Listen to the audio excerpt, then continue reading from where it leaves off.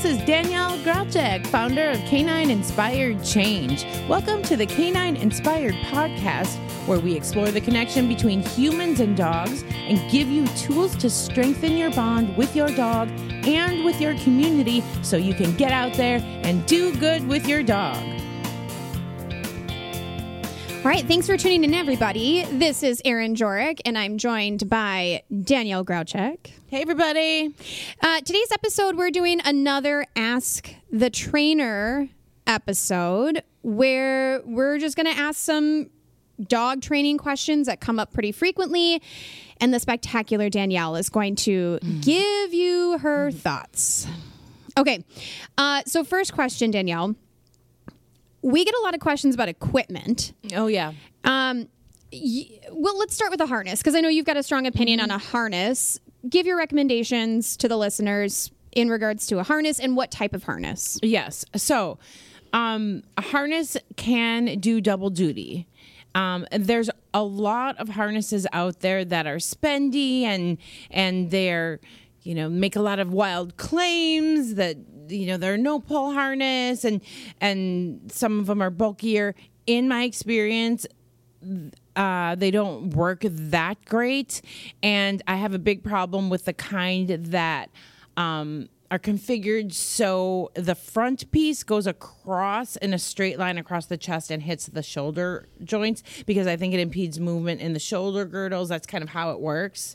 And I think over time, I just don't like that. I wouldn't want to do that with my dog. But also, more importantly, it slides a lot. So it kind of almost looks like it's up the dog's body halfway. I just don't think they work as well as they could. And also, then there's no other way to connect that leash to that harness. It's just on the front. That's the only game in town. And so if the dog pulls at all when they're on that, connected to that harness, then they're going to have the experience of pulling when they pull and not pulling when they don't pull. Ideally, you would, when you're teaching your dog to walk on a loose leash, which is the point of kind of any harness or training collars or harness situations, you don't want them to experience pulling at all. And unless they're on free time, which I should say they should have a free time option and they should have a working option. So in typical fashion, I am going off on a wild tangent. So the harness I like, I think that is a theme. To answer the question, the harness I like is super simple. There's not any particular brand. It's a very, very simple harness that you can attach your leash to the back, but you can also attach your leash to this little connector point on the dog's chest. And the characteristic to look for is an O-ring, which sits at the dog's chest, and then the fabric come off of that, and it goes like a V up your dog's neck. So it's missing the shoulder joints, and it's just very, very simple, bare bones. That O-ring at the front of on the chest is not even meant to connect a leash to. It's just a connector point for two pieces of fabric, but we use them as trainers because it's pressure on the chest that stops the dog moving forward. And then also that's your working, that's business. And then you can also have a free time where you attach your leash to the dog's back, and has a little flippy doodle thing on the back there where, that's where it's meant to be connected by the manufacturer. And we consider that working time. So if you think about business in the front and party in the back, so you can switch around on every walk relative to what you're working on. Right. So that's the one I like. We should put a link because it's hard to describe it. Right. And I think those are like the really common harnesses, but in my experience working with people, they don't realize that there's options, that there is a front and there's a back, and there's benefits to both. Well, the problem that I've come up against too is I don't think they're common at fancier pet stores. Right. I think the higher priced kind of, I don't know, they have all kinds of different configurations and up to the harnesses, those are more prevalent. And then also when I've sent people to get this type of harness that I'm describing, they say, oh, I asked the person at the desk, the one with the connector at the chest. And I'm like, and they said there isn't one like that. And of course, it's not meant for that. So Right. you wouldn't go in and ask for that. I think, can we link it? Oh, yeah. Okay. We'll link it in the show notes. Yeah. Okay. Yeah. So there you go. What are your thoughts on gentle leaders, the ones around the muzzle? Yep. So those would be used only in a situation where the dog was stronger than the handler, in my opinion. And even then, there is another option. I think there is, everybody was really excited about gentle leaders when they first came out because it does control the dog's head. I mean, like if you think of a horse halter, you're controlling a 1,000-pound animal just by their head. It's the same thing. However, dogs have to open their mouths to pant. And so to get a good fit with them is hard in my experience because I've tried all these things. So sometimes the mouth can't open wide enough to pant. Also, then sometimes I see it like squishing the eyes, you know, so then the vision, they're just not my favorite. Great. I have one more equipment question. You actually kind of changed my mind on this a little bit. Prong collars. My gut instinct was no, those are bad. Why would you put that on your dog? Will you speak to prong collars? Yep. So that's what I was referring to when we were talking about the gentle lead. So in the case of the dog being stronger than the owner or the handler, you have to do something so that your dog is safe and society is comfortable with you, outside with your dog. So it can't just pull you over and do what it wants. So in that case of the dog being stronger than the handler, a prong collar is effective in that, well, number one, you don't have to use a gentle leader. It's just an option, and it's different for every single dog. But also, I should say every single tool can be used in the right way, and it can be used in a punitive way that's not helpful, including just a regular old collar. So if you are educated about how to use a prong collar and you get a good prong collar, meaning the little the pieces on the end are very smooth, they're not rough, and also you get a prong collar. Usually what I recommend is even for the biggest dog, you get one meant for a small dog, a petite dog, which why they even make those, I don't know, but okay, they make them. But then you just get extra prongs. I see. For it. So you're not having this huge bulky thing. And the thing with the prong collars, you don't want it dangling. You want it to fit really snugly around their neck. And if you have the most contact points, it's the most effective. So yeah, there's that. Great. That's helpful. I should say one other thing about prong collars too. In the case, so with prong collars, you don't ever want pressure on them unless you're correcting. So you would never want your dog to have like really free time on that. You would have another flat buckle collar on your dog. And so if you were in a place where it was safe to do free time, you could then take your leash off of your prong collar and put it on the flat buckle collar. Because if your dog is stimulated by another dog or something, usually that's the case, and they pull hard to go like to that other dog, the pressure from the prong collar is going to make that worse. It's not going to help in that situation. How it helps is the dog is walking next to you and really calmly, and then it's going to make a like one wrong move, and you're like whoop boop, and you give it a little boop pop, so it's barely touching them. It just kind of reminds them that you're there, and it keeps them from getting to that explosive state. If they're already in the explosive state, it's going to make it worse. You just got to get your hands on your dog somehow, get your body between them, whatever. So definitely, if you're going to use a prong collar, consult a trainer. Don't just try to wing that one. I did not know any of those things about prong collars. That's great. So switching gears a little bit, there's been some questions in regards to multi-dog homes. Oh, yeah. And introducing a new dog to your home, and the negative interactions between, the new dog and the established dog. Do you have advice for that? Yeah. So I'm going to make a revolutionary statement. Not all dogs like all other dogs. And I don't know if people growing up, you have roommates, and some roommate situations are great. Some are not so good.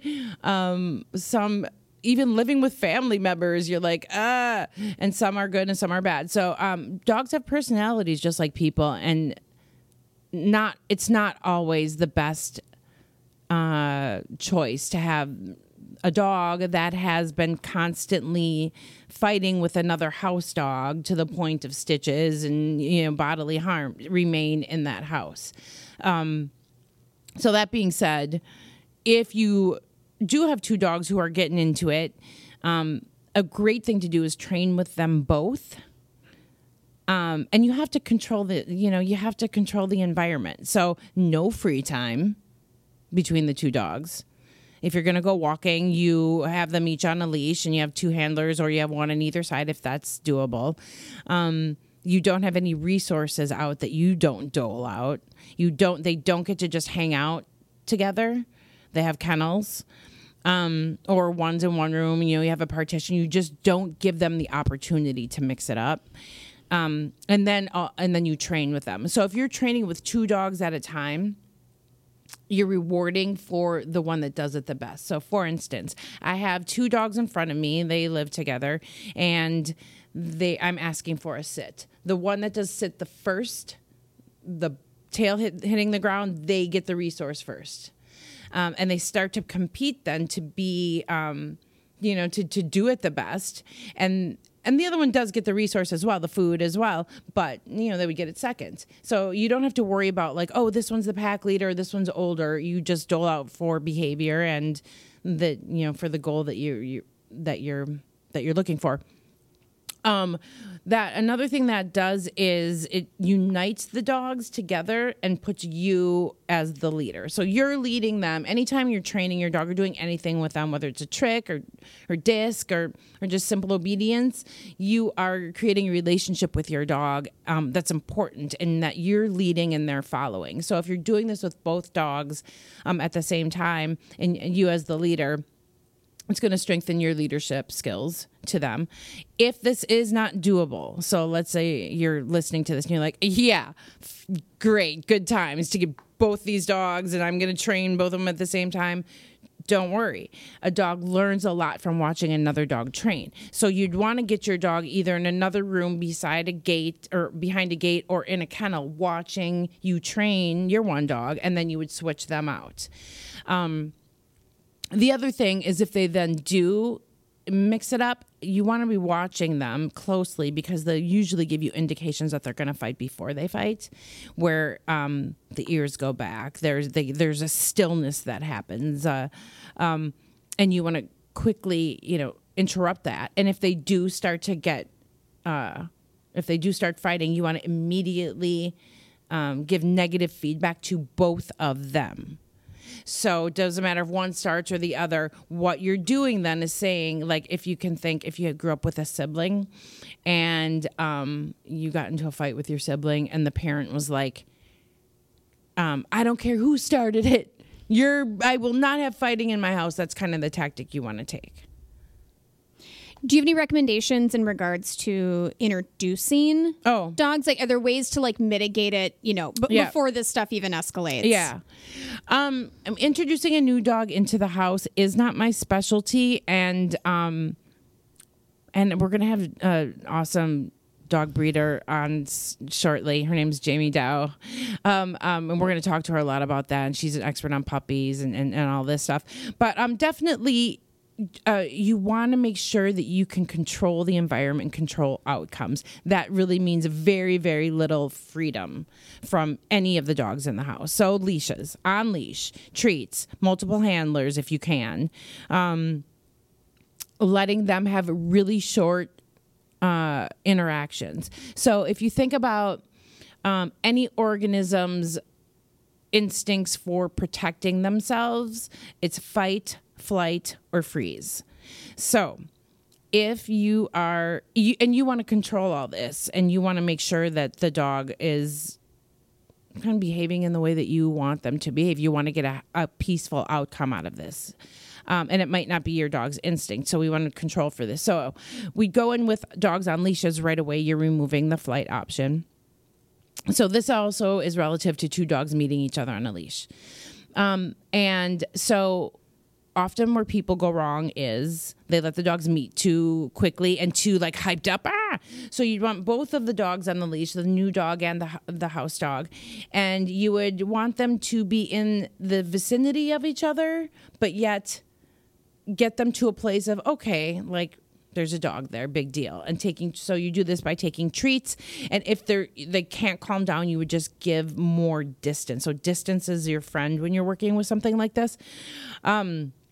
Then you get the dogs closer together, and maybe you're just even 20 minutes hanging out, and you have both the dogs on leash. They can't meet each other physically, but they know they can see each other, they can smell each other. And so you're getting to the point where the dogs are like, okay, we're just sitting here. I see you, you see me. Then you can introduce them. And then here's the other common mistake is when people then introduce and it's going well, they let them linger too long. And then usually what I hear is they were just standing there like sniffing each other and it was great. They seemed fine. Then all of a sudden, so what happens usually is that, so we already have spoken about the flight option is removed because you have them on leash. So they meet, they are comfortable with it to a certain extent. This is a new dog to them. And so after a period of time, depending on the dog, they start to think, I'm not so sure about this anymore. And usually then the freeze option kicks in. And the handler isn't thinking anything bad is going on because the dog's just standing there. If you're not trained to see, oh, this is not just an easygoing standing dog. You want a little movement from the dog. Versus just a frozen dog, then you're not going to pick up on those things. And then if the dog freezes for long enough and nothing is done to remove them from the situation, then the only thing that's left is the fight. Mm-hmm. So the best thing to do is, like I said, set it up in the manner of, they can't meet until they're calm. And they've been in each other's vicinity for a minute. And then when you introduce them, let them sniff, sniff, sniff. And then you go, okay, puppy, come here. And you both back away. The dogs reorient to you. And now that was just a one positive interaction. Maybe it was only 30 seconds long. And then you're like, okay, we got that under our belt. Let's go again. And you do that several times and start building up. So they start to just build the neural nets in the brain that this is an okay dog for me. It's painstaking. Like it's really a long process, but it's worth it, right? It's worth it to build that strong relationship from the beginning. Well, and that being said, there are dogs that you could just let them go and they're fine. So this is the foolproof way, especially if you have a dog that is not dog friendly. Right. Good. Thanks. Yeah.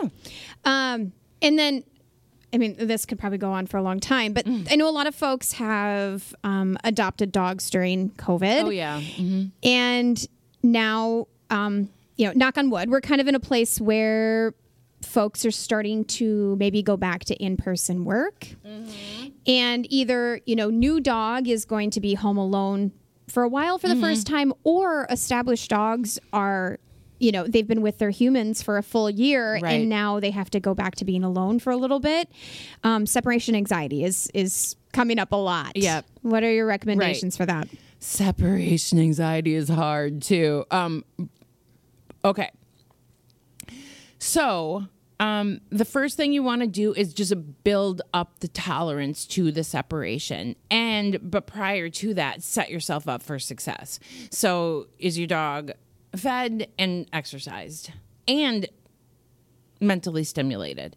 So what that could look like is you wake up, you do a little bit of training with your dog, teach him a trick. Teach them, just do some stays or something. Work with them, feed them, and then take them for a walk. Then when you go to leave, you can give them something that is going to produce a soothing effect to that dog's brain, such as like a Kong. So repetitive licking is like a pacifier to a baby. Repetitive licking to a dog is like a pacifier to a baby. So not so much chewing, but chewing is nice too, but you don't really want to leave a dog unsupervised with a bone. So the Kong, like the licky, lick, repetitive licking is soothing. That's why you sometimes see dogs licking on their front paws too when they're stressed. So you want to leave them with something like that. And then you want to leave the house for, depending on you and your dog, maybe 5 minutes, and then come back and be like, look, nothing bad happened. You did great. Yay. Copper's here. Our one of our therapy dogs, Copper's here, making us laugh. Okay. So, and then you build on those positive kind of leavings and returnings. And ideally, you want to get back into your house before your dog kind of exhibits any like high stress behavior, such as digging, growling, barking excessively. If they do any of those things, then you just have to make it even shorter amount of time. The other thing you can do with separation anxiety is vary your leaving routine, because oftentimes the dog is like, oh God, they're in the shower now. Oh gosh, they're getting their keys. They're putting their shoes on. And the dog's like working itself up because it sees your leaving routine happen. So if you put your shoes in a different spot, you don't let your keys jingle. You don't, you do these different little things, and then the very last thing you do is roll the Kong with peanut butter to your dog and you leave. They haven't had the chance to work themselves up to you leaving yet.